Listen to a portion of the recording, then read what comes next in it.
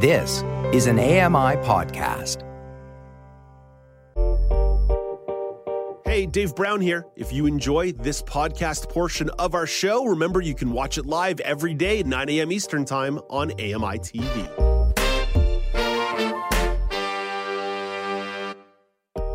Good morning. It's Wednesday, December the 6th, 2023. Welcome to Now with Dave Brown, coming to you on AMI TV. I'm Dave Brown. Let's hit the horns and go.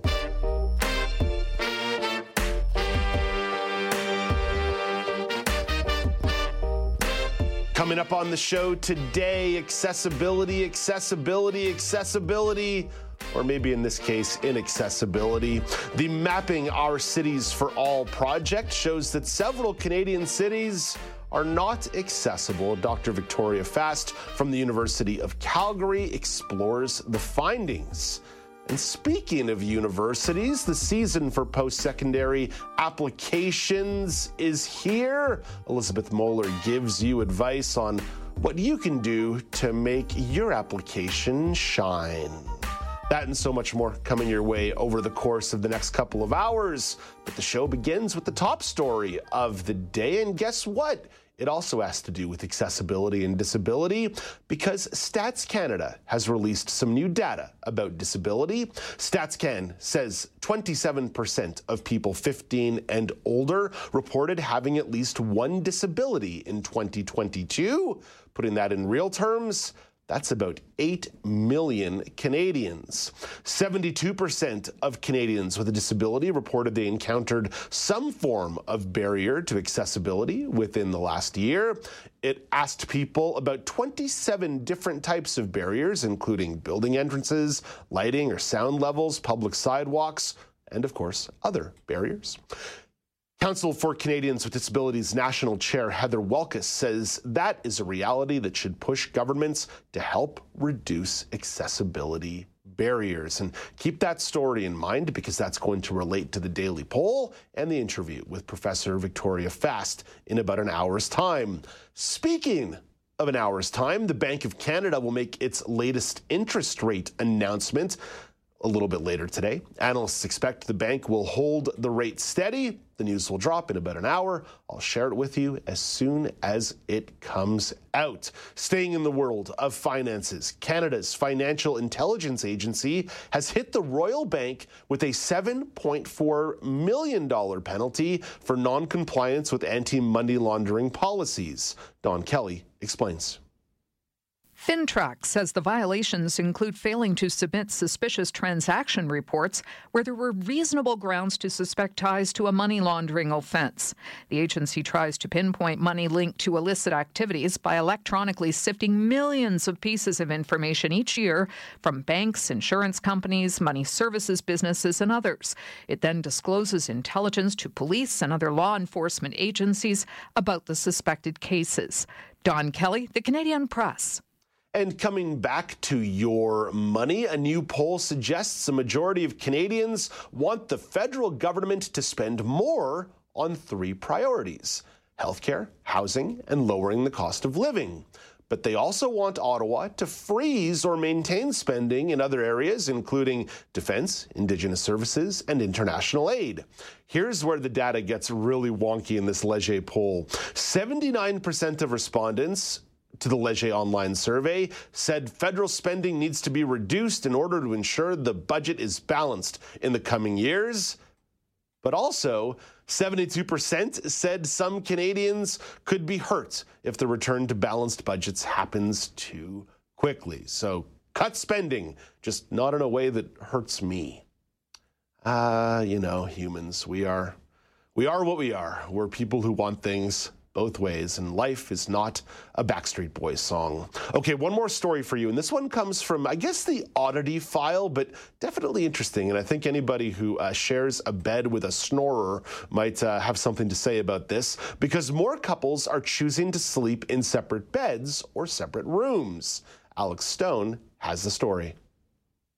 A recent study found more than a third of Americans are opting for something called a sleep divorce, sleeping separately from their partners at night. And Dr. Alicia Roth at the Cleveland Clinic says it's a healthy thing to do if partners are having a tough time sleeping. Maybe one snores, one stays up later than the other, or you get too hot sleeping in the same bed, and that it can save a marriage. It's not necessarily a negative. She says lack of sleep leads to impacts on mental and physical health. She says nobody should feel bad or guilty sleeping in another bed or another room. Alex Stone, EBC News.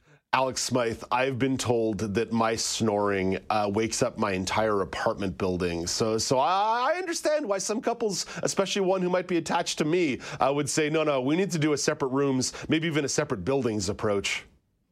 Well, and that's it. And having gone through years of camping and sleeping communally with a bunch of other people and some being very loud snorers, I can empathize with that. I understand the value, and the key there is getting a good night's sleep, especially if there's a compatibility issue. And as Alex Snow mentions within that report is the fact that, maybe some people stay up later than others. It's like if someone's a light sleeper and someone tosses and turns a bit too much, or someone's hot, the other one's cold, and some hogs the blanket, it's all that like frustrations at night. A good night's sleep is so valuable. So I get it. I get it 100%. Laura Bain, I've been told that snoring is an evolutionary defense, though. It's a strong evolutionary trait that dates back to caveman days when when my ancestors were keeping saber-toothed tigers out of the cave with our loud snoring. Yeah, it doesn't sound like it's too helpful in terms of procreating, though, so I'm not so sure about that. Okay, well put. Let's leave it there. At Accessible Media on Twitter, at Accessible Media Inc. on Facebook. That's where you find the daily polls. Yesterday, by the way, today's poll is not about snoring or sharing a bedroom. Tuesday's poll was all about how are you feeling about your personal finances this time of year.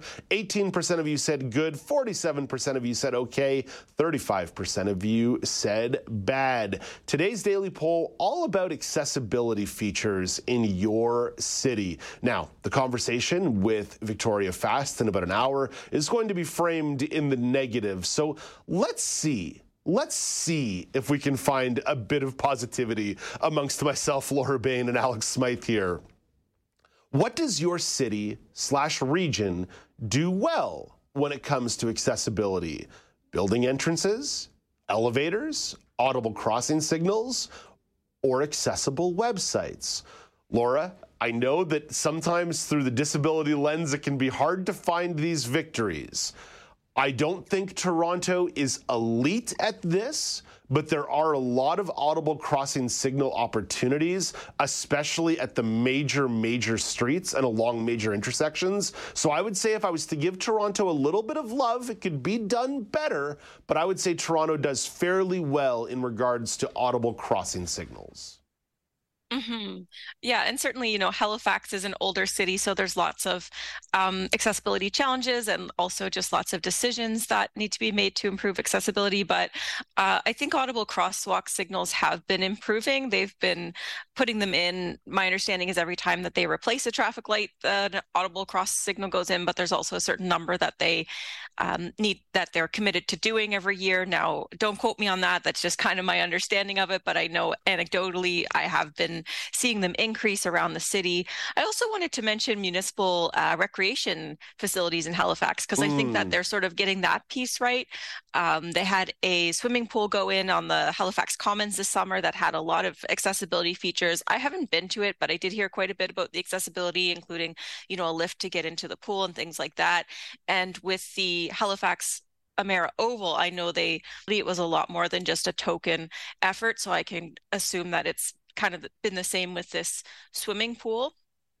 So I've seen them. I think they're doing a good job with recreation facilities. That's a good answer, and I'm surprised I didn't put that on the poll, because I've also seen that at a couple of arenas around town when there's either a retrofit or a renovation going on, that it does seem like parasports and accessibility and the importance of recreation has popped up as a priority in that part of city planning. That's a really good answer, Laura.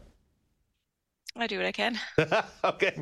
Alex Smythe, what about you? What about over there in the Burlington, Hamilton neck of the woods? Again, I know this question, it's hard to find these wins because it's more important to address the inaccessibility than necessarily the wins, but you want a little bit of positivity on a Wednesday.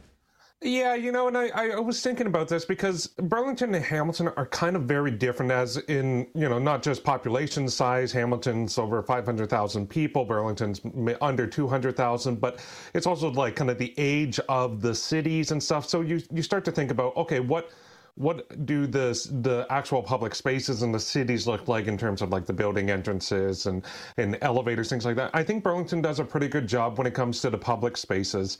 The challenge, especially also extending into Hamilton, once you get into anywhere that's a bit older and hasn't been updated, especially when it comes to doorways, things like that, it's a bit of an issue, but they try to make strides where they can. I think the website side of things, like, and I just did a quick glance at the Burlington Hamilton websites, and for Burlington, accessibility is literally the first tab. So that's a positive sign. When you go onto their city website, you're going to find accessibility first before anything else, and so that isn't a positive improvement on that regard.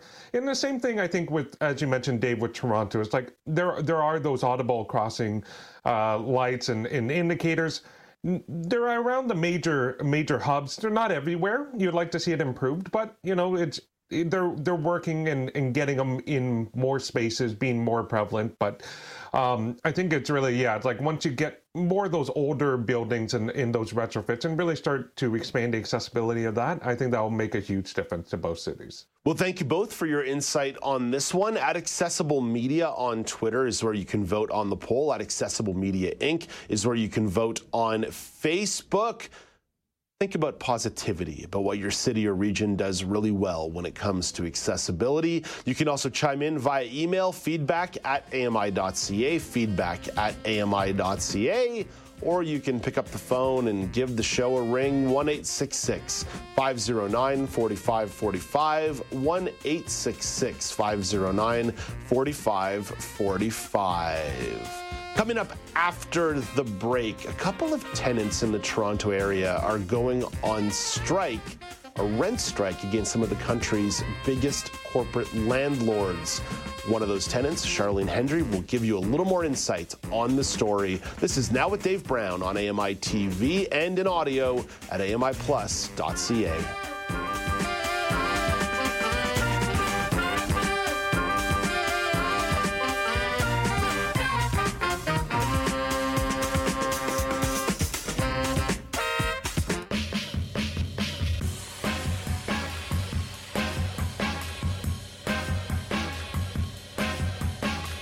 Welcome back. It's Now with Dave Brown on AMI TV. A couple of weeks ago, there was an article in Maclean's magazine about rent strikes. Toronto tenants are leading a rent strike against some of the country's largest corporate landlords. Ontario's rent control typically limits rent increases to between 2% and 3% per year. However, above guideline rent increases enable landlords to raise rents significantly more than that. Some tenants are fighting back.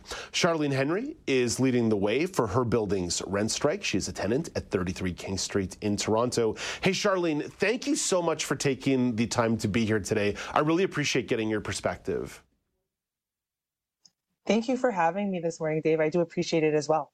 So I think the place to start here is why. Why did you and some of your fellow tenants think a rent strike was the right solution? So it wasn't we snapped our fingers and decided to go on a rent strike. It was a journey to get to a rent strike. We've been organizing in our building for about 5 to 6 years against above guideline increases. And our building has the most approved above guideline increases in the city of Toronto, with 6 in less than 10 years. And tenants are feeling very frustrated, helpless, and feeling like they're being taken advantage of with the above guideline increases, which are for capital expenditure repairs. Our building has been done major renovations over the years. Most recently, in the past 2 years, we've had balcony repairs and window repairs. And in the past, we've had a major parking garage overhaul. And that is where the above guideline increases came from. And folks were just frustrated. What have those kinds of increases done to the bottom line and the pocketbooks of tenants? What have those numbers looked like for people? So the numbers look like families facing an increase of about $50 to $60 each year, and also waiting a long time for it to be approved. So the landlord will give you the document saying that your rent is going to go up by the allowable, like this year was 2.5%. And in previous years, they've added on that 3%. And families are looking at about $50 to $60 increases every year, year after year. So it can go up to 3 years. So that's $50. Let's just use 50. That's $150 extra over 3 years for folks paying more rent in a time where, as we all know, cost of living is a very big issue. Mm-hmm. A lot of people in my building work from home now due to the COVID pandemic and haven't gone back to work and are making less because they're working from home. So families are struggling. We have a lot of pensioners in our building as well who are on fixed incomes, who are struggling just to make ends meet, which includes rent and food. How's the strike going so far? So we've been on the strike for 7 months now. We started on June 1st, and December 1st marked the 7th month that we were on the rent strike. We do have about 200 families in the building, that's over 400 units on the rent strike and participating in withholding the rent. So far, the rent strike has gone well, but the only thing that's not gone well is that our landlord does refuse to meet with us as a collective, as a tenant association, and as a tenant union to discuss our demands. They want to meet with tenants one-on-one and have tenants go into a repayment plan, which is something that we as a tenant union association don't want. We want a collective bargaining to happen with the landlord and to come to an agreement mutually between the two of us. How worried are you and some of your fellow strikers about potential consequences? Well, some of the consequences that can happen are eviction. And in all honesty, folks have received the L1, which is notice to appear at the landlord-tenant board for an eviction hearing. And about 40 or so tenants that are on rent strike have received that so far. The majority of us have not received anything. I'll be honest, some people are very afraid. And some folks like me who are very involved, volunteer, come out to the meetings, are not afraid, because they know that it's a process. The landlord-tenant board, as we know, is backed up. It takes months to hear a hearing, and we have a legal team supporting us. So some of us, I'll say 50% of us, feel scared and have conversations with myself as the chairperson and other people in the tenant association about how they feel. And about 50% of us know that an order has to come through for us to be evicted. So we're withholding our rent. We're not asking for free rent. And when that time comes, and if an order goes through or a negotiation happens, we will gladly pay our full rent that we owe. I suppose there's a little bit of irony there, for so often the rental board and tenant board ends up being a place where tenants can't get their case seen because of the big backup there, and it seems like it's now working against the landlords, ironically, for once here. Sharlene, obviously the story that you're talking about is very personal to you, but I think there's probably a lot of people across the city and across the country who can relate to your experience of significant rate increases above the approved rate for minimal to low capital investments in a building. What are some suggestions, or what are you thinking about more broadly in regards to, aside from your building, how this fits into the broader rental struggle that a lot of people are going through across the country right now? So I must admit that I think about that every day, Dave, because we started this struggle many years ago and thought it was just our building. Quickly learned that it was happening all over our community. That's why we have the York Southwestern Tenant Union. And then quickly realized it's not just our community, it's the city, it's the province, it's the country. So in a broader sense, I personally would love to see real, deep, affordable housing for folks that need it. I don't know how that will come about. I do believe that people with lived experiences like myself and other organizers across the city and country need to be at that table, and that politicians and policymakers need to listen to us because we have that lived experience. We have gone through this.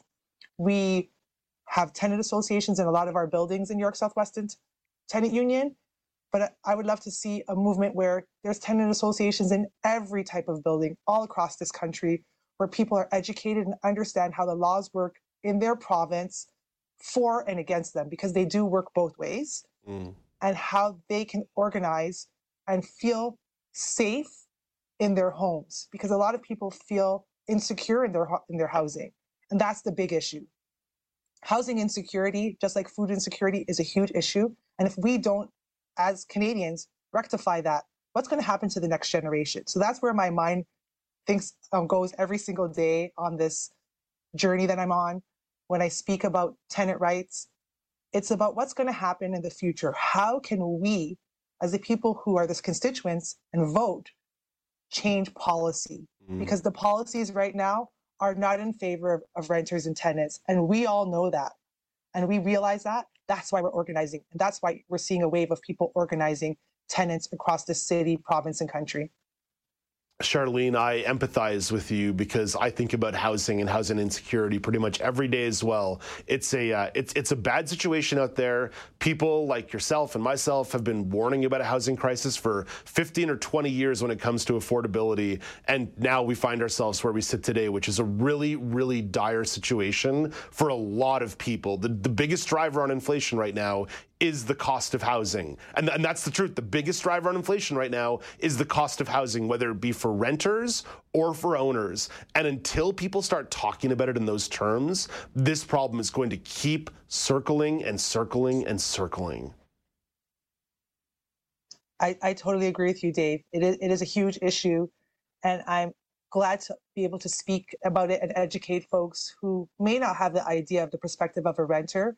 And we all aspire to be homeowners, but it seems so far out of our reach right now that we feel like we have to fight for what we have.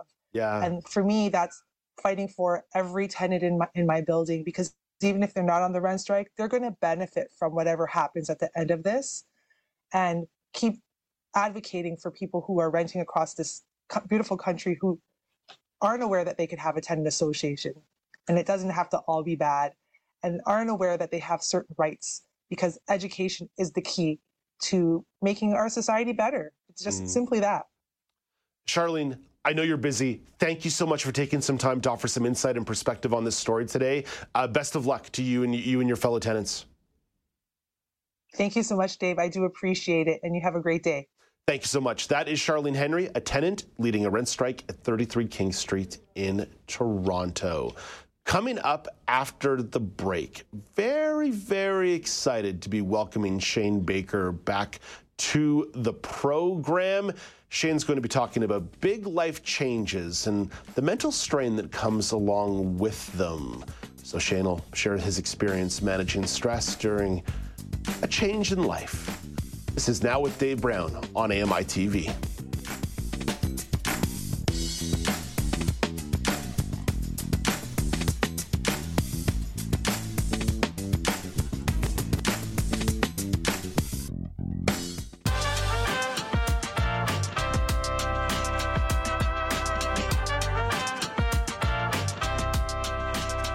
Welcome back. It's Now with Dave Brown on AMI TV. The province of Quebec just does winter better, certainly than Ontario. I'm not going to take shots at the prairies this morning, but Quebec knows how to create these Nordic experiences that are artistic and beautiful, like the Hôtel de Glace. The famous hotel is made of ice and gets rebuilt every year. It's located just outside of Quebec City, and this year's hotel has themes with sculptures and decorations and even a couple cocktails. Again, that's Quebec for you. Montreal community reporter Shiny Saravan-Muthu has more of the details. Hey, good morning, Shiny. Good morning. How are you? Shiny, I am fantastic. In your opinion, what's the best way to experience l'Hôtel de Glace? Honestly, it really depends. If you're like brave enough and you're willing to stay inside one of those rooms where it's made out of ice and snow, I would say spend the night if you can get accommodation, because they book out really fast. And this year it starts January 4th and it runs up until March. So if you can find something and you're brave enough to stay at the hotel, do it. I think that would be a great experience. We've been trying for years and it always books out. So we're going to try this year to see if we can stay. Otherwise, you can just go for the day or you can go for the night. Like they have two different sections. I would say going at night is nicer because there's lights. It's more of an obvious. Yes, it'll be a little colder, but hey, you're surrounded by ice regardless. So, I would say both. And you can experience the hotel. You don't have to stay there. You buy a ticket. Tickets range from $24.99 for children and go up to $29.99 for adults. And you have access to the restaurant and everything, regardless if you're staying at the hotel or not. What do you think makes the experience so special? I think it's different, right? It's handmade.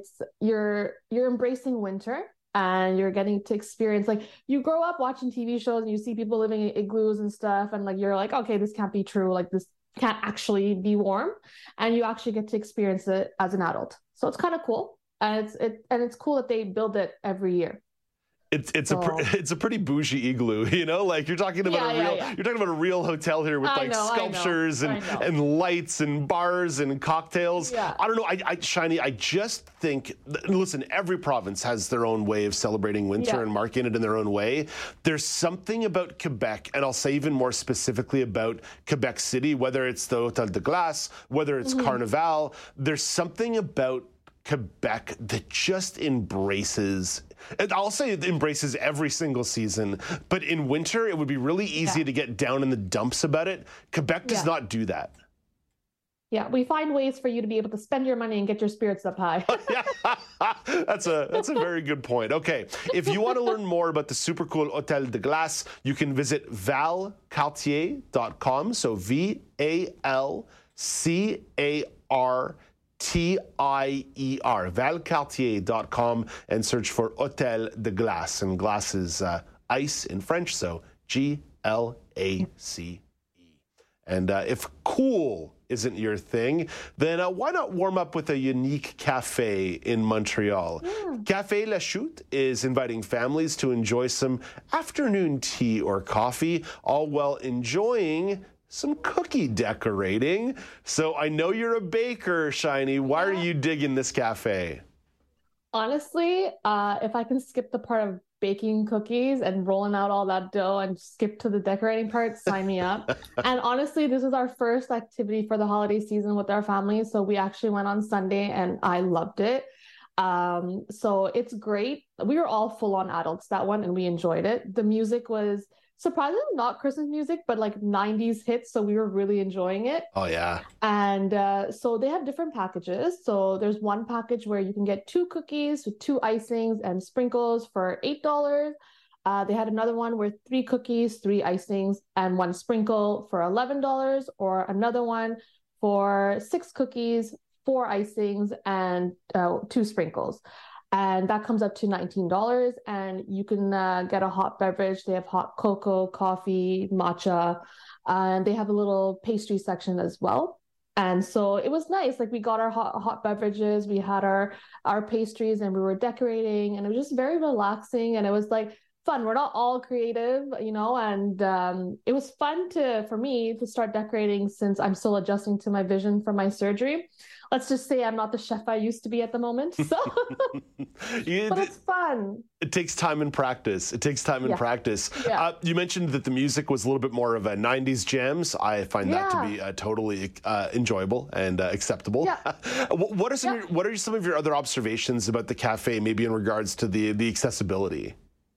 Definitely very accessible. There's no like crazy stairs to get up. Everything is one level. It's very brightly lit. I used the bathroom and I was very happy. It wasn't one of those dingy bathrooms.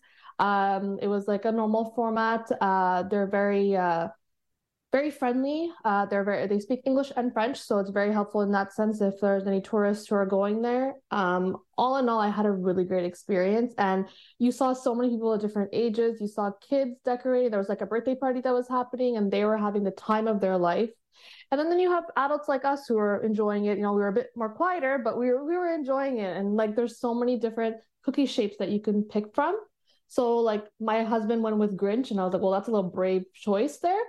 I stuck with the simpler, Christmas tree and a Christmas sweater and a gift. So what part of town is it located in, La Chouette? it's in Saint Denis, so it's downtown.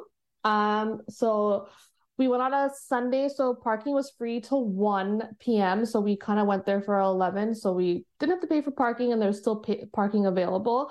And it's right around the corner from a metro as well. So it's accessible in that sense as well. Oh my gosh. Okay. It sounds like maybe you were in the plateau, and that makes me very excited. Very, very excited. Shiny, thank you for this. Have a lovely day. I think this is the last. No, I think we're talking one more time before the holidays. So I won't wish you. I won't wish you a happy holidays just yet. But just know the vibe is there already. Sounds great. That's Shiny Saravanamuthu, community reporter in Montreal, Quebec. In 60 seconds, Laura Bain has a couple of different stories from the world of entertainment, including the Hollywood strikes being done and dusted. But first, gamers are getting a taste of the new Grand Theft Auto. Mike Dubusky has more in Tech Trends. GTA is just this big kind of like game where you kind of just have this virtual sandbox you can just run around and play with. IGN's Taylor Lyles says Grand Theft Auto 6 retains the open world and the controversies of earlier entries in the series. Some would call it a virtual crime simulator, for example. This entry adds a female protagonist. There's been a lot of controversy in the last several years, especially with GTA 5 and its portrayal of women. So the fact that we have a female protagonist kind of spearheading this next game is somewhat big. Lyle says that's part of the reason why GTA 6 is poised to be a big deal when it launches in 2025, both for its publisher Rockstar and for the broader gaming world. It's always like, what is Rockstar going to do that sets a new standard, a new bar for what open world and open world sandbox games should be? With Tech Trends, I'm Mike Dubusky, ABC News. Thank you very much, Mike. Turning to the world of entertainment, the actors' strike is finally done and dusted, eh, Laura Bain? Yes, officially over. So SAG-AFTRA members voted 78% in favor of ratifying the deal that was tentatively reached with studios about a month ago. So this makes it official. They're not going back on strike, and productions can roll ahead full steam, which is good news. So this deal is worth over $1 billion in gains for SAG-AFTRA members, as well as certain protections against the use of artificial intelligence, which was really the biggest sticking point on this deal. Well, I'm happy that most of the membership is happy and that the wheels of production can get turning in full. I know that was a long, long strike for a lot of people holding out for important stuff, the writers' side of the strike as well. So Hollywood is a much different place at the end of 2023 than it was at the beginning of the year. Laura, forget 2023, though. In other entertainment news, there's some retro opportunities for folks who like Michael Jackson.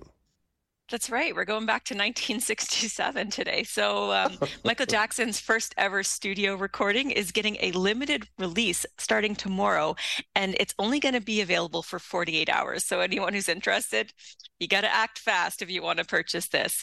So this is of the song Big Boy, which was recorded in Chicago's Wonderful Studios, as I mentioned, back in 1967.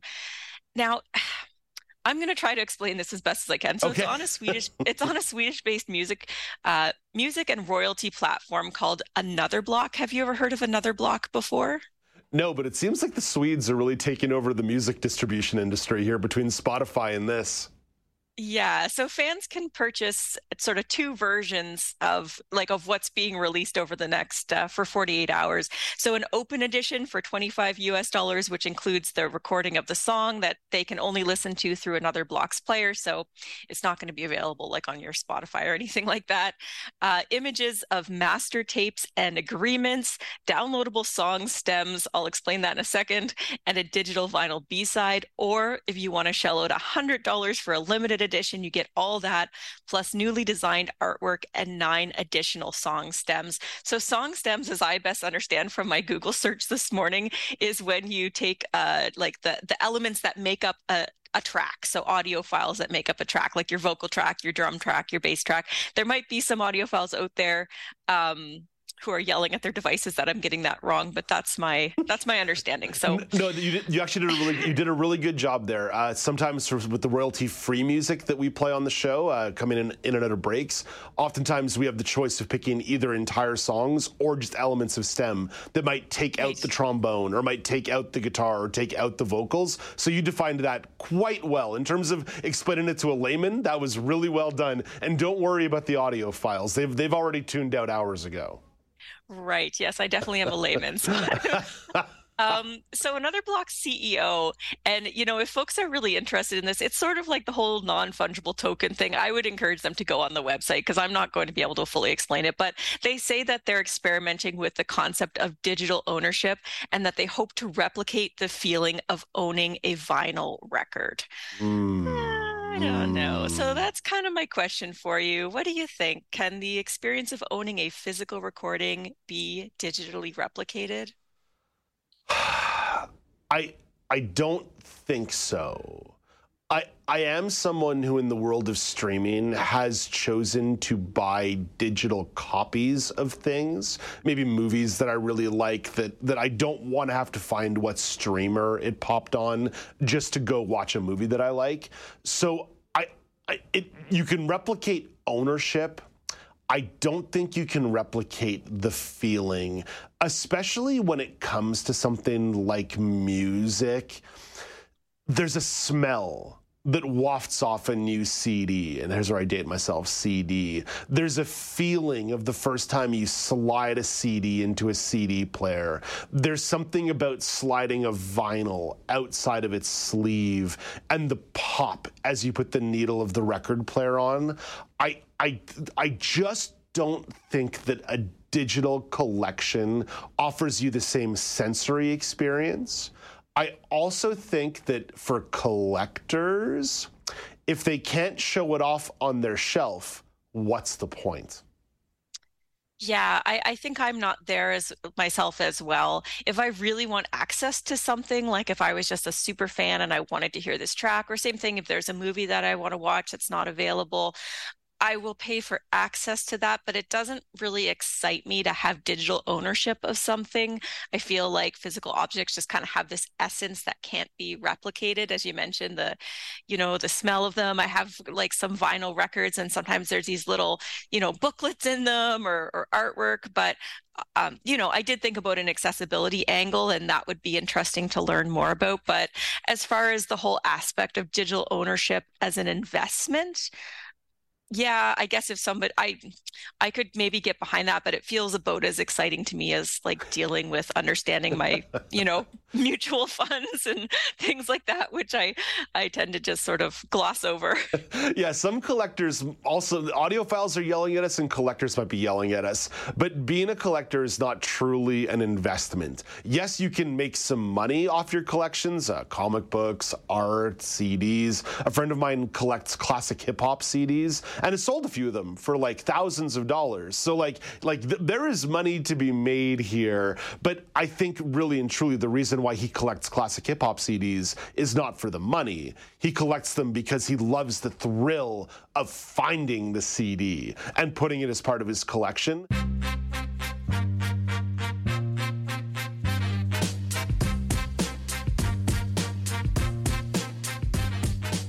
Welcome back. It's Now with Dave Brown on AMI TV, also in audio form at amiplus.ca. I'm Dave Brown. It is Wednesday, December the 6th, 2023. Coming up in the second hour of the show, the season for post-secondary applications is here. Elizabeth Mohler will give you some advice on what to do to make your applications sparkle and shine. And just before we talk a little bit about accessibility and urban design, I did say that I would give you the update on the Bank of Canada interest rate, and as expected, the Bank of Canada holding the interest rate steady. That's their last announcement of the year, so that's where 2023 comes to an end in regards to interest rate conversations. I assure you, it will come up again. Okay, let's turn to accessibility and disability. New research shows that several Canadian cities are not accessible. 60% of public places in Calgary, Vancouver, and Ottawa presented some kind of accessibility barrier to people with disabilities. The Mapping Our Cities for All project was led by the University of Calgary. Dr. Victoria Fast is an associate professor at U of C. Hey, good morning, Professor Fast. Nice to chat with you this morning. Good morning, Dave. Happy to be chatting with you too. So I'm a little bit of a nerd. Let's start with your let's start with your methodology. What kind of accessibility barriers were you looking for? Well, when we rated the cities, we rated them according to different variables, including, so there's the overall rating, and that's one that made it in the news. So accessible, partially accessible, or inaccessible. But then we also looked at tags, descriptions, and photos. But what's most unique about this methodology is that it really embraced nothing about us without us. And we hired over 30 mappers across the country, many of them living with permanent disabilities. And they were our mappers. They were our eyes and ears and wheels on the ground. Yeah, go a little bit deeper into the folks that you had collaborate on here in regards to the collection of the data. Well, I guess I should address first Access Now. It's of course, yeah. Toronto that crowdsources accessibility worldwide, and we just said, hey, we need more research. We need to use this data as a benchmark to understand how accessible our cities are. We have the Accessible Canada Act. It said Canada will be barrier-free by 2040. But what's that benchmark? How accessible are we even? So let's dig into the data a little bit here, because like you said, the top line number, 60% of the cities being inaccessible or partially inaccessible, like that's a jarring number. But I'm curious about what were some of the common barriers that kept popping up across Calgary, Vancouver, and Ottawa. So common barriers, the main thing is the door. Can you get in the door? Can somebody independently access that business? So is there a stair to get in, or multiple stairs is the most obvious one. But also, is there an automatic door button? Can people get into the business independently if they're not able to physically open the door themselves? And then it went a lot deeper than that. We were looking at some of the tags that we looked at were there Braille options? Was there a sign language tag indicating that they had somebody who, that an interpreter could be available by request? So a few businesses have those, and I think it's important to emphasize and share information on those ones that do. How did you and some of the researchers develop a sample size here? What was the methodology in determining what kind of public places you were looking for? They were all public-facing businesses at ground floor, so we weren't going into high rises. It was just what was ever on the ground floor there. And then we were looking based on a census term from Census Canada, or a census geography called dissemination areas. And so that is how Census Canada or Statistics Canada collects data and aggregates them to a particular unit. So you're not giving away individual information. So we took those census units of dissemination areas, mapped out which ones had the highest proportion of consumer businesses, and then we hit the ground and started mapping. I know that, again, the top line data here shows some pretty jarring results, and maybe results that people with disabilities wouldn't be all that surprised by. As someone myself who has a disability, you encounter inaccessibility in a lot of places throughout your day-to-day life. But I'm curious about any positive observations. Were there any spaces or areas or features where these public spaces were actually showing some positive results or positive trends? Absolutely. So we did some rural mapping just to get a non-city perspective. So our main mapping was in Vancouver, Calgary, and Ottawa, and then we mapped 17 rural municipalities around Alberta. And from those, libraries stood out as a leader in accessibility. A lot of them were accessible to get in. A lot of them had many of those tags that we were looking for, whether it was, high contrast, had Braille options, was a scent-free space, had tactile surfaces. And so that was really great. And another one was a major headline news in Calgary happening is that Calgary was actually rated as only 35% of buildings were rated as fully accessible.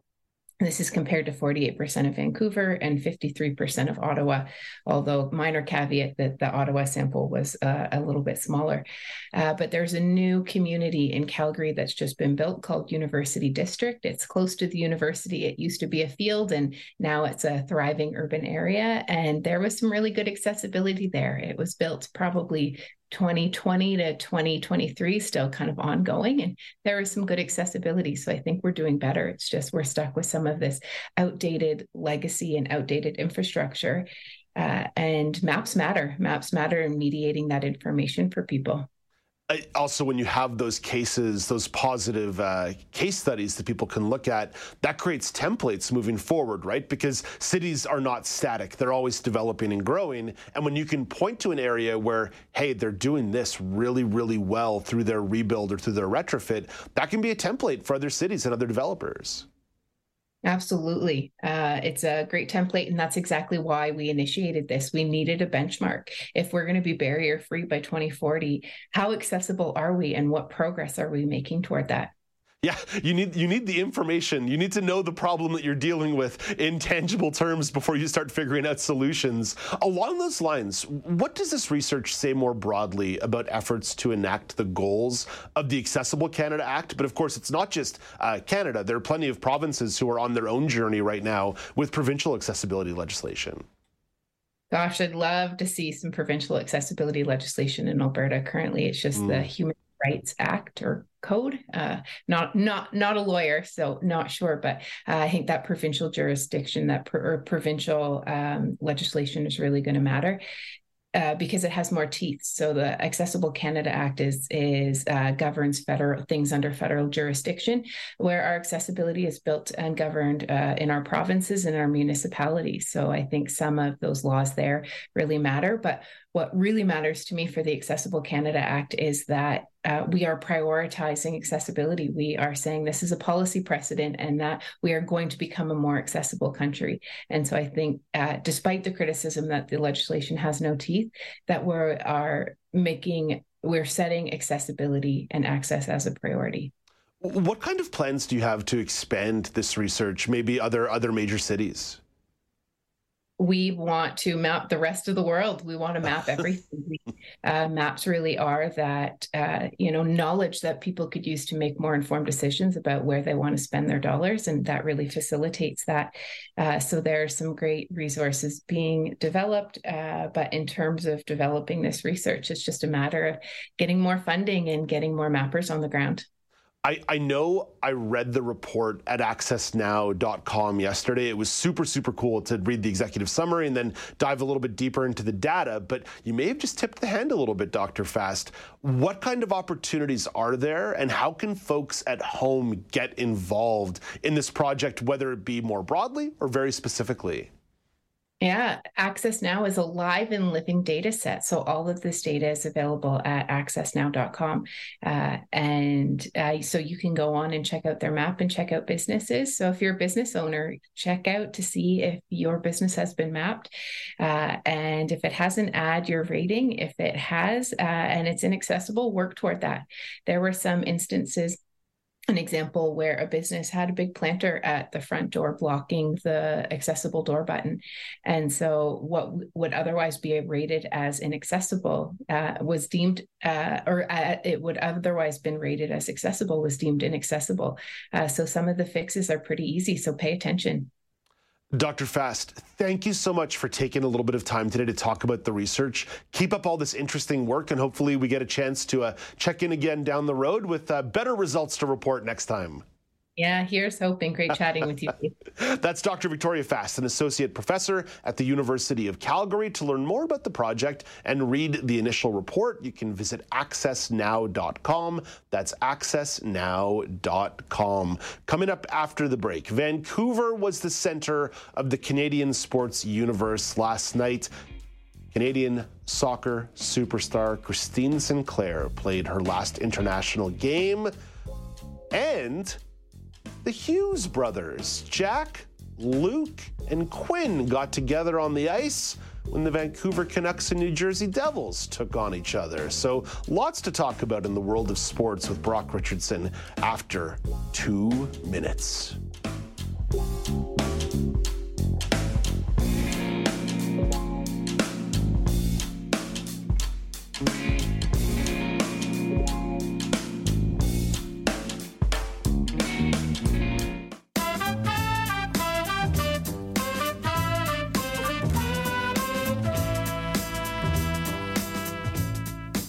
Welcome back. It's Now with Dave Brown on AMI TV. Turning to the world of sports in just a minute to talk about Canadian soccer superstar Christine Sinclair and her last international game last night. But first, it's the regional news update. Starting in British Columbia, BC's health minister is happy with the province's efforts to recruit more nurses. The provincial government says the number of foreign-educated nurses registered in BC this year is more than double the number who registered last year. Health Minister Adrian Dix says the work will continue. We got to recruit, we got to recruit, we got to recruit from everywhere outside of British Columbia. Break down some of those barriers for people who are skilled to work in our system but haven't been able to work, and also to be able to recruit from other jurisdictions, healthcare workers, doctors, nurses, healthcare workers, health sciences professionals who want to come and work in British Columbia. The province will spend more than $1 billion on the recruiting strategy. Over to the prairies, the United Nurses of Alberta says the province has threatened to cut and contract out nursing jobs. The union's David Harrigan says he doubts the province actually has wiggle room to cut those jobs in an already struggling system. A 4-year contract expires in the spring. Health Minister Adriana Lagrange says there will be changes, but not necessarily job losses. We know how valuable our nurses are. We know how valuable our front line is. Mr. Speaker, this refocusing is all about adding value and adding more of those frontline care professionals to improve our healthcare system. And over to Atlantic Canada, a New Brunswick Municipal Council has declared a state of emergency, citing unprecedented rates of homelessness and the death of an unhoused resident. The state of emergency declaration by the Municipal District of St. Stephen takes specific aim at the provincial government. It says the government has failed in its duties to house and care for the citizens of St. Stephen's. The declaration says there are roughly 70 homeless people in the town, and it calls on Premier Blaine Higgs to use part of the province's budget surplus to fund a solution. That's your look at the regional news. Here comes Brock Richardson for a sports chat.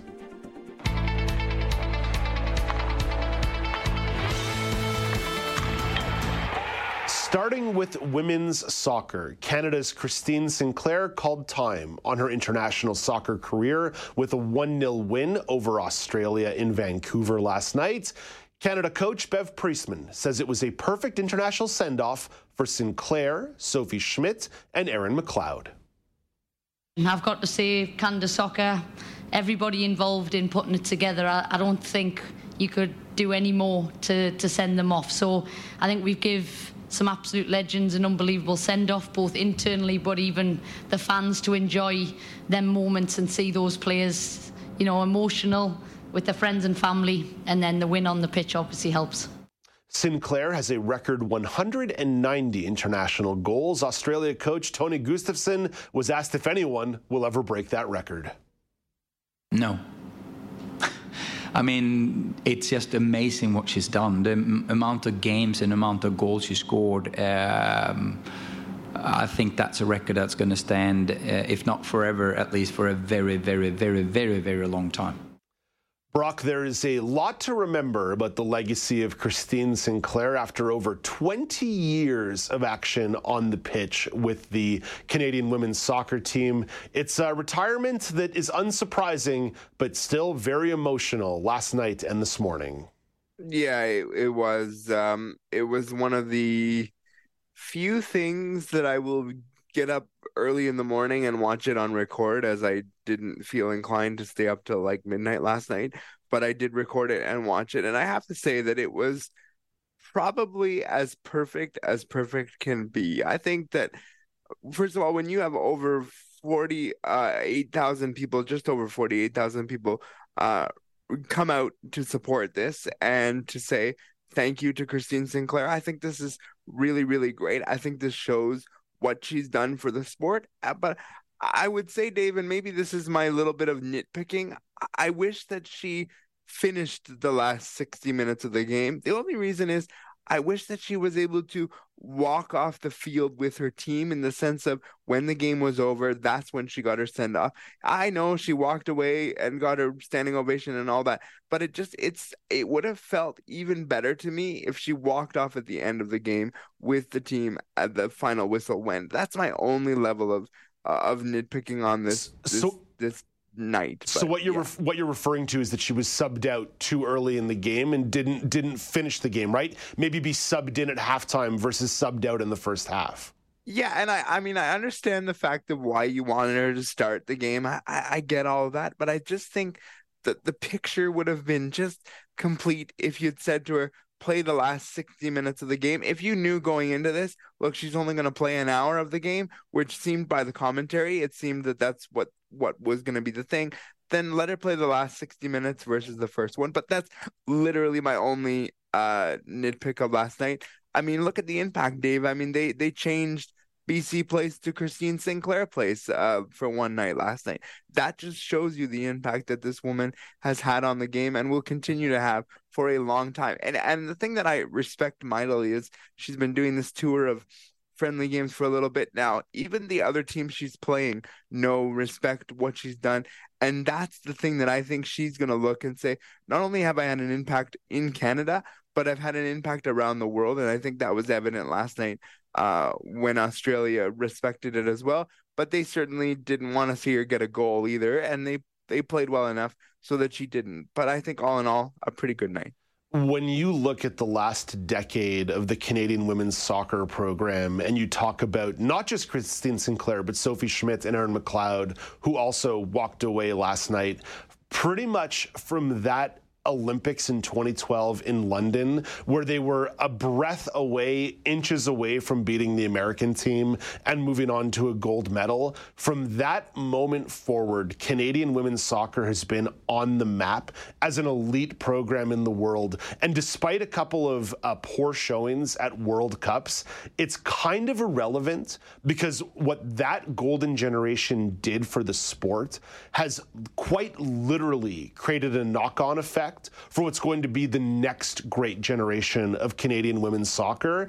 And that's when you start talking about trailblazers. You start talking about the people who dominated the sport for a little more than a decade, but have now created an environment where financially and structurally at the grassroots and the elite level, that the intention is for Canadian women's soccer to be amazing for decades to come. And it's not fair just to give that to Christine Sinclair. You have to give Sophie Schmidt and Erin McLeod their moment as well. But what last night felt like was a significant celebration of the history while also passing the torch to the next generation. Yeah, and I think the other thing, one of the things that was asked by the TSN reporter who interviewed Christine right after the game is, what does this mean to you?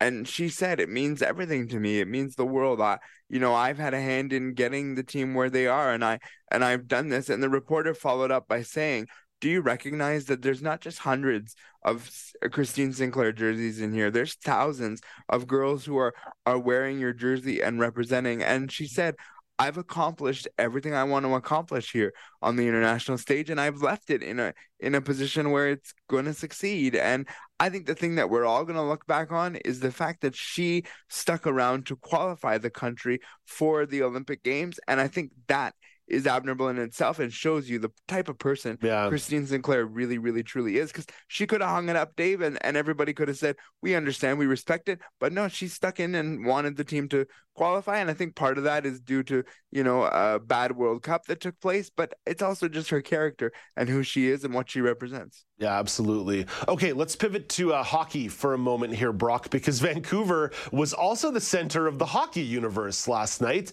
The New Jersey Devils possessed the Vancouver Canucks 6-5. The game, not the story. The story is that the Hughes brothers all played in the same NHL game last night on the same ice surface. So Quinn plays for the Vancouver Canucks. He's a defenseman. Jack is a forward for the New Jersey Devils, and Luke is a rookie defenseman for the Devils. They all made their way into the league over the last couple of years, and it's the first time the three of them have all shared the ice together in a pro game. Quinn Hughes thinks it's pretty cool to share this moment with his brothers. I don't know, man. It's a lot of hard work. Definitely a little bit of luck along the way. 3 kids is, for one kid to get to the NHL, it's really hard. So for three in one family to, all be playing in one game tonight, that's really special and really exciting. I think we should have a lot of fun. Brock, it's one thing when it's just a pair of Tkachuks on the ice, when Brady and Matthew get together, when the Sens and the Panthers play. But 3 brothers? Like, that's cool stuff. I'm sorry. I know it's like kind of a cliche media storyline last night and this morning, but I think it's cool. I think that's awesome that a family gets to share that moment together. Hey, you know what, Dave? The thing that I was thinking about this morning as we were going to chat about this is, you got to think of the parents and the families and the friends who are all sitting going, is this really happening? Like, this is really a thing. And I think, yeah, it's a media story, but I share your sentiments. This is really cool. This is something that I don't know that anyone would have said might have happened, because you never know, knock on wood, when injuries might have taken place. Like, there's so many external factors that would prevent this from happening. So the fact that it happened, and like you said early on in this conversation, the game, the score was irrelevant. It was just the cool sort of situation of what this meant. And the fact that it also happened in Vancouver on another historic night that was happening, a feet down the road. 2 blocks away. It all really went together. That the storylines were just impeccable if you were in Vancouver, and a good night for Vancouver and really cool. And I hope to see that again when we see all the Hughes brothers play again. But it's just so crazy how this happened. Yeah. So good on the family, and I hope they had a few, as my father would call them, wobbly pops to celebrate. Yeah, it was only missing one thing to make the storyline more magical, because Jack Hughes scored a goal, Luke Hughes scored a goal. It would have been fantastic if Quinn could have put one in there too for a Hughes brothers hat trick, but I guess a boy can continue to dream. Brock, what's going to be really interesting, I know it just got confirmed yesterday about the NHL International World Cup or World Series or whatever they're going to call it in 2025. That's only going to feature 4 teams because, again, hockey's not a real sport or a real league, but I'm going to put that aside for a second. Team USA is probably going to feature all 3 Hughes brothers and both Tkachuk brothers. There's going to be a lot of similar looking jerseys on that ice when Team USA hits the ice in 2025. Yeah, I mean, the thing you were saying when the one brother didn't score, I'm thinking, can you imagine the riving that took place? Oh, my gosh. Family text messaging. Where was your goal there, boss? Last night, you didn't follow the chain of you were supposed to score too, right? But, that's the fun you would have as siblings, and the competitive nature of like, hey, I wanna be up at your level. So yeah, there's a lot going on, and I'm excited for 2025 for the World Cup or whatever they're calling it. I'm a little disappointed. There's only four teams, but hey, this is the NHL and this is Gary. Yeah, why would they ever do anything right? Why would they ever do anything right and give us what we want? Or, showcase incredible German hockey players like Leon Draisaitl or Moritz Seider. No. We can't have that. And because we don't want to include Russia in the tournament, then therefore we must not have a tournament with any integrity. Okay, I'll stop. Yeah. Brock, thank you for this. Have a great day. Thank you. Have a good day. That's Brock Richardson at the AMI Sports Desk. I will stop taking swipes at the NHL at some point, I promise. Coming up next, the season for post-secondary applications is here. Elizabeth Mohler will give you some advice on what you can do to make your application stand above the rest. This is Now with Dave Brown on AMI TV.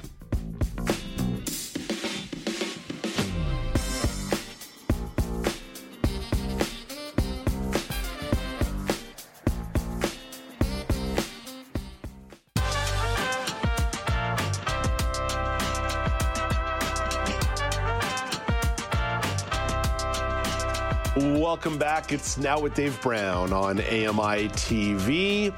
Students are preparing their college and university applications. Don't be a Dave Brown. Don't be procrastinating. There is an art to making your application shine. Elizabeth Mohler is an academic, and Elizabeth has some advice on what you can do to make your work stand out. Elizabeth is also the founder of EM Disability Consulting. Hey, good morning, Elizabeth. Good Wednesday morning, Dave. Happy first week of December. Happy first week of December. So, Elizabeth, you've been in the academic world for a while. No need to tell us how many years. Longer than I can count. Yeah. But if you had to guess, this is where I am going to make you count. How many applications would you say you filled out? Between applying to post-secondary scholarships, financial aid, and work related to academic education, I would say probably in the hundreds. Like a lot. Oh boy. It's a lot of years. I remember when I applied to go to the University of McGill, it was still on paper and pen. You still dropped off an actual package. 10 years later, Algonquin College in Ontario, a little bit more online, but there was still a lot of paper and pen. How would you say the process has changed over the years? Yeah, you know what? Definitely. I remember when I applied to Laurier, it was paper and pen, and then Western was partly online in 2009, but quite a bit of paper as well. But aside from that, I would say the types of questions that we're asking, I'm also on a committee that reviews applications for a scholarship and as well as graduate program. But the types of questions are changing. So we're moving away from just grades, although grades are super, super important, to looking at who you are as a whole person. So who is Dave as a whole person? So we're wanting to know about your background. We're wanting to hear your story, because what we're looking for is fit in the program, not just, academically, but how are you going to contribute sort of to the fabric of the university or the college, in a more way that's well-rounded, whether that be getting involved on campus, et cetera. I would say the other way that it's really changed over the years is thinking about what are some of those skills beyond the classroom that you bring? So questions are really asking about sometimes problem solving, or really asking you to think about your work experience and how that relates to how you might excel in a program, especially in the professional programs. The last thing I would say, and this is really more for professional programs, is testing, right? So we have the Casper test that people going into the OT, PT world would take. So that testing kind of helps, again, just determine best fit for the program. It doesn't mean that you wouldn't make a good X if you don't do well on the test, but it really helps to sort of streamline who is the best fit for the program. So those are the ways I'd say that it's changed. Elizabeth, I'm so glad that at 19 years old, McGill was not asking me what kind of well-rounded person I was, because the answer would have been the only round part are my triceps from all the bench pressing. Well, that means you work out, so that's part of being well-rounded. Okay, fair enough. Hey, Elizabeth, a few weeks ago, you were struck by a segment that Dawn Dickinson did for the Maclean's Magazine preview, where she talked about people who make a career as post-secondary application coaches. As someone who lives in that world, that universe, how do you feel about those kinds of services and professions? Yeah, I would say proceed with caution. So one of the taglines that was mentioned in that segment was help with applications. So I want to know more as a parent potentially, or an applicant, or an administrator reviewing an application. What does help look like? Is help kind of coaching you in the right direction, perhaps helping you figure out some schools that might be really good fit for you based on your interest, helping you sort of tailor your CV and curricular activities and extracurricular activities? Or does help mean actually crafting it? And sometimes that isn't always clear. And sometimes what we're seeing too is these wonderful applications that come in, and then somebody gets in their program and they're struggling with the writing. So we're asking those questions to figure out what that help looked like. Now, I have several friends in the arts, and one of the things that's really challenging if you're going into like theater or dance is you're applying to thinking about looking at tons of schools, right? And it's very competitive. So an application coach might help you sort of narrow that down and think about where your best fit is. But I would say proceed with caution. And I would say really as a parent, perhaps who's looking into these services, do your research. Like, what is the actual success rate of these coaches? What qualifications do they have? Are they educators? interviewers themselves. What is their background in terms of writing, in terms of helping people, in terms of like a life coaching or a guidance perspective? I also think you really want to, even for the first session, sit in with the person, the child or the person that you're providing, if you're a parent, providing support to, just to kind of see what's going on in there. Like, do these coaches have stakes in certain universities? I don't know. But those are the questions I would be asking as a guardian or parent who's potentially putting out thousands of dollars. I spoke to an applicant who told me their parent put out $10,000. Oh my gosh. Coaches. Oh my gosh. So that's a lot of money. So you just want to, I think, proceed with caution. I would say yellow, amber, light for me. Well, forgive me if I'm taking this to an absurd realm or absurd region that doesn't make any sense at all. Again, I don't run in these academic circles anymore, but I'm curious what academics might think in regards to academic integrity of a service like this. Like you said, the difference between crafting and preparing somebody, or helping versus crafting, helping versus doing. And especially when you add the financial component to it, I wonder what that might say more broadly about concerns around academic integrity, and maybe also just like the general inclusion of people from more marginalized backgrounds being able to get into universities, or being excluded at the expense of individuals who are paying 10 grand to make their application shine. Yeah, those are all really good points. I do have concerns about the academic integrity. Not to say that I think coaching is a bad thing. In fact, quite the opposite. But at your school, if you're in high school or at your child's school, they have guidance counselors. Now, guidance counselors we know are overworked. And so sometimes people will use these coaches to help fill those gaps. But I think I have concerns about, for sure, like whether people who can't afford this are getting in. But I also, from an academic integrity perspective, I want more clarity on what the process is. Like I want to be able to really see clearly, this is the kind of assessment we do to find out, where you might be best suited to go to post-secondary, or if post-secondary is a fit. Like maybe we need to start there. And then also thinking about, thinking about like, here are the services we offer, and here's how we help your child or you to become successful and coach yourself. So I want to see more transparency, and I get really concerned when I hear things like, X number of people have gone to this school who have used this service. And I worry, as somebody that's on the other side, as a TA, that people are getting a lot of support with that writing piece and then coming in, and it's not fair to them because then they're not prepared for the writing that's expected, especially at a graduate level. Right, absolutely. Okay, Elizabeth, not everybody's got the 10 grand to pay for a coach, but they do have the time to listen to you right now. So let's say someone's in the midst of putting together a application for university or college or a scholarship, like whatever that might be. What's some advice that you have, starting with the do's, maybe focusing on the do's? The dues. Okay. I think especially for all scholarships, applications, tell your story, be authentic where it's appropriate. But I've read scholarship applications for NEEDS, the National Educational Association of Disabled Students, for years. And I love when people tell a good story and talk about why they're a fit based on their life experience, not just listing off activities, but really bringing your whole self to the table where it's appropriate. I also think it's really important to read the question. So if I'm asking you to tell me about a barrier you experienced and how you, Dave Brown, navigated that barrier and came up with a solution, you got to answer the whole question. So sometimes people will answer half, or they'll answer what I think perhaps they think the question's asking. But I always put it aside for a day or two and come back and read it and go, is this my best work? Did I answer this question? Am I actually getting at what, if I was an applicant reviewer, what would I think? Some don'ts, especially for scholarships, don't put all your eggs in one basket. There is tons of money out there to be given away. So don't just apply for the big ones, although the NEEDS and AMI scholarship is a great opportunity. Absolutely. Little plug there. But there's lots of small scholarships, your Lions clubs, your Rotary clubs, churches. There are so many out there. So don't hesitate to really reach out and cast that wide net.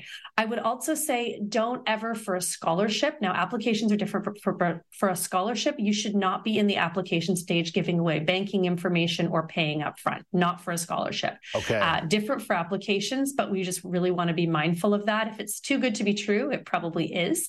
And I would say, this sounds cliche, but, don't leave things to the last minute. I had a spreadsheet when I was applying to my PhD with the deadlines, and then I would put them in my calendar. And then when I needed drafts to be sent to my supervisor, and references are a really big one. Ask well in advance.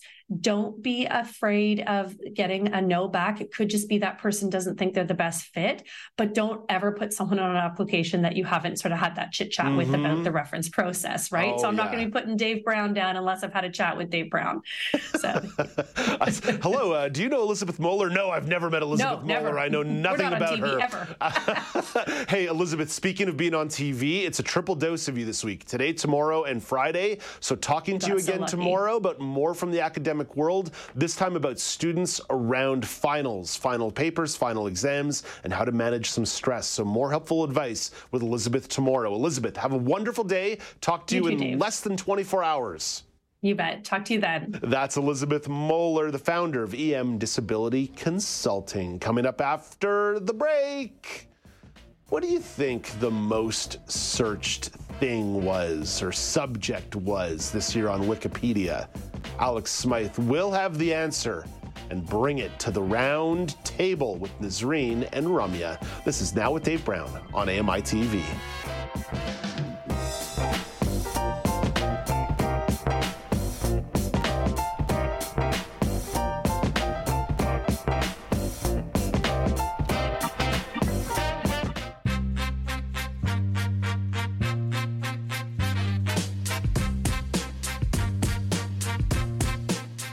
Welcome back. It's Now with Dave Brown on AMI TV. This afternoon at 2 p.m. Eastern Time, Kelly and Ramya hit the airwaves. Ramya Amuthan is the co-host of that show and hits the airwaves right now with a preview. Hey, good morning, Ramya. Morning, Dave. Happy Wednesday. Yeah, we are talking to Mark Phoenix on the Buzz. What are you calling it again? The Fire with Phoenix? We're for Fire with Phoenix. Fire Stories with Phoenix. I like it. I like it. This is, of course, the current replacement of the Buzz with Bill. And one of the stories is about an escaped kangaroo that punched a police officer in the face. Don't know who won that battle, but we will find out. Also, community reporter Vic Pereira is highlighting Braille greeting cards that we can now get a hold of in Winnipeg, Manitoba. And as we wind up the year, Ryan Chin, our financial advisor and yours, is going to talk about why we need to keep our finances in check with the help of a financial advisor. Yeah. I'm doing branding in real time here. What about Phoenix's fire stories as opposed to fire stories with Phoenix? It rolls off the tongue a little bit better. Yeah. Sometimes in broadcasting, you got to flip it a little bit. So Phoenix's fire stories. Is there a synonym for stories that starts with F? Fables? Phoenix's fire fables? Yeah, maybe. I mean, it's not a P per se, but it's the sound. It's sound, which we got to be careful with that one though, because every now and then. Yes, excellent. Ramya, stay right there because Alex Smythe also has a roundtable topic for here. Alex, the year in review stories are out, and this one has to do with Wikipedia. Yeah, Dave, that's right. So the Wikipedia top searches of the year has been released, and Mike Kempen shares the top 5. The Wikimedia Foundation, the nonprofit behind the free, publicly edited online encyclopedia, says English Wikipedia has had more than 84 billion views this year. And the most popular article has been about ChatGPT. Number 2 this year has been the annual list of deaths, which always sees high traffic. Individual entries for notable people who died this year, such as Lisa Marie Presley and Matthew Perry, also have done well. The 2023 Cricket World Cup is in 3rd place. The Indian Premier League is number 4, while the Oppenheimer film rounds out the top 5. I'm Mike Hempen. So in my opinion, that's a pretty clear snapshot of 2023 in a nutshell. You have people, a list of deaths, you got ChatGPT, you got Oppenheimer in there, and you got a bit of sports. So to me, cricket, that kind of cricket. People who speak English love cricket, apparently. Exactly. So this got me thinking about Wikipedia more in general. So I wanted to find out from both of you, and Ramya, we'll start with you on this. Like, how often do you use Wikipedia in your daily life? I don't use Wikipedia. I skip over Wikipedia when it comes up as the part of the Google searches, even if it's top 3. And the reason why is I'm very skeptical of Wikipedia as a source, because obviously it's not a source. It's just, you edit, you do whatever you want with it. So you're supposed to be not lazy. And if you're going through Wikipedia, click the actual links and check out the sources, which I'm not doing. So I'm even more lazy than that. And I just go straight to ChatGPT nowadays. Until it says, like, sorry, my, what does it say? Like, I only have information up until my update in 2021 or 2022, so I don't even pay for that version. It's pretty bad, my sourcing and citing. But anyway, I don't use Wikipedia. I like Ramya's old school thoughts on Wikipedia, like old school university professors who are like, no, Wikipedia is not legit. It's true, though. But you can scroll down to the bottom of a Wikipedia entry and get all these great primary articles. So, yeah, like I agree with the professors, but I won't put in the work to go through the articles. Instead, I'll just find the articles straight on Google. Alex, what about you? You find yourself using Wikipedia from time to time? Yeah, I do, because I find it's a great introductory source. If I'm just looking up something basic that I'm not really concerned, if I need to go into finite detail or really sourcing something for research or whatnot, if it's just something general like, something about a celebrity or a location or this or that, something quite basic and broad, yeah, it serves the purpose quite well. And as you say, if you read something and it's cited and it's like, I don't know about this, you can go and click on the link and take you to another site. But it's funny that hearing Ramya talk about using ChatGPT, even though that the information it's stopped from 2021. So you're already dated the information and you stopped from having new information inputted, whereas Wikipedia is constantly evolving, being updated.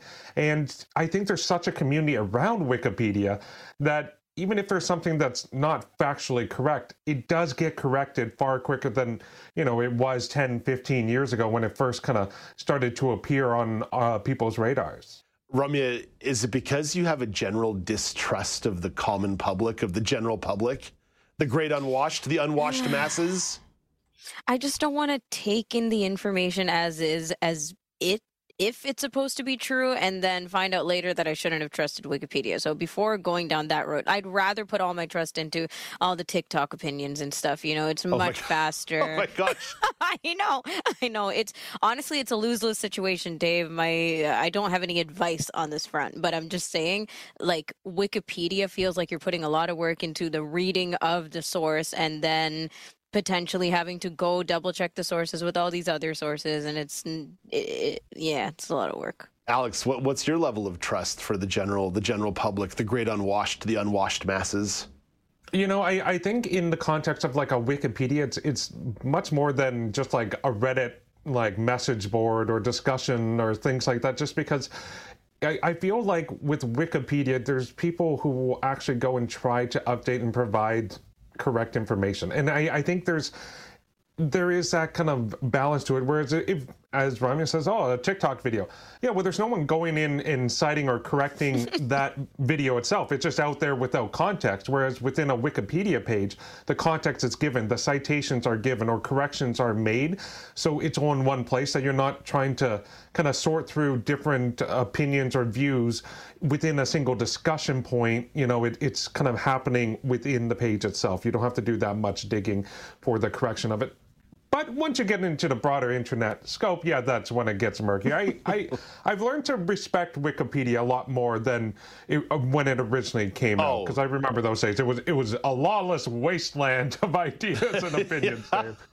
Yeah, the curation side of Wikipedia has changed a little bit here. Okay, let's take the last couple minutes of the show today to reflect on some happenings around AMI.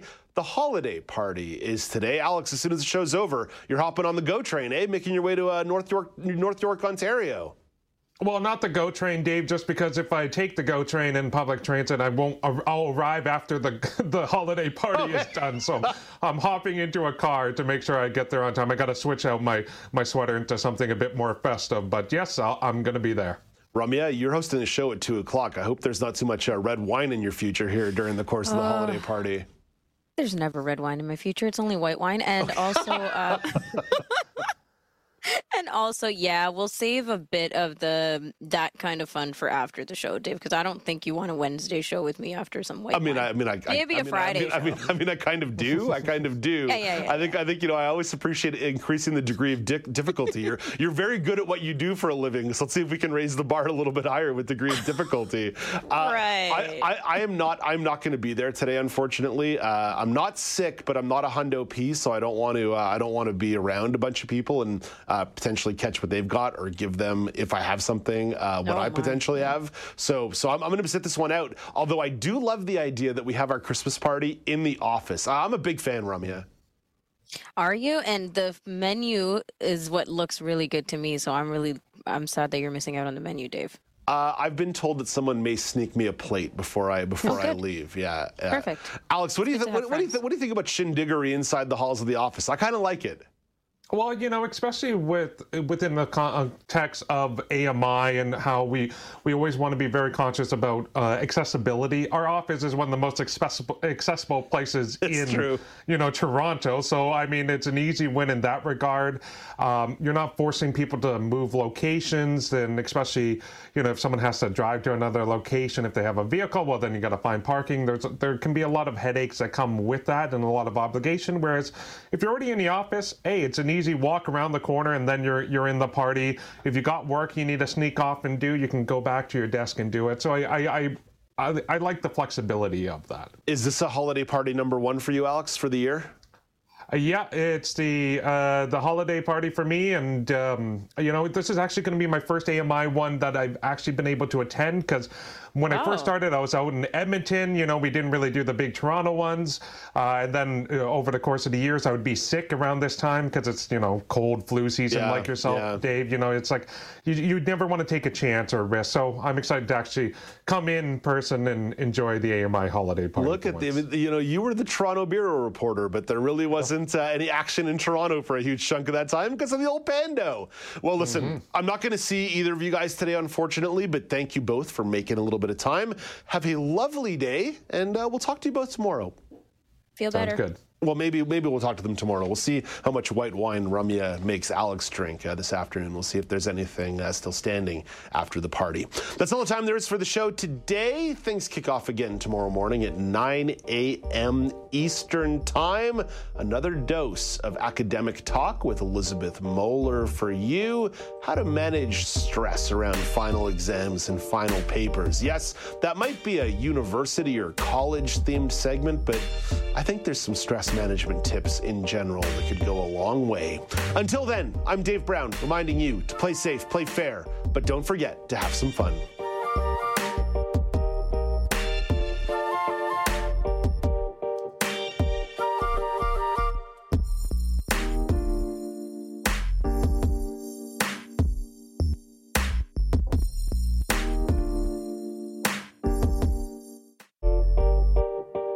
Hey, Dave Brown here. If you enjoy this podcast portion of our show, remember you can watch it live every day at 9 a.m. Eastern Time on AMI TV. Join us weekly for The Pulse with host Joeita Gupta, who brings us closer to issues impacting the disability community across Canada. Watch The Pulse on YouTube or listen wherever you download your AMI podcasts.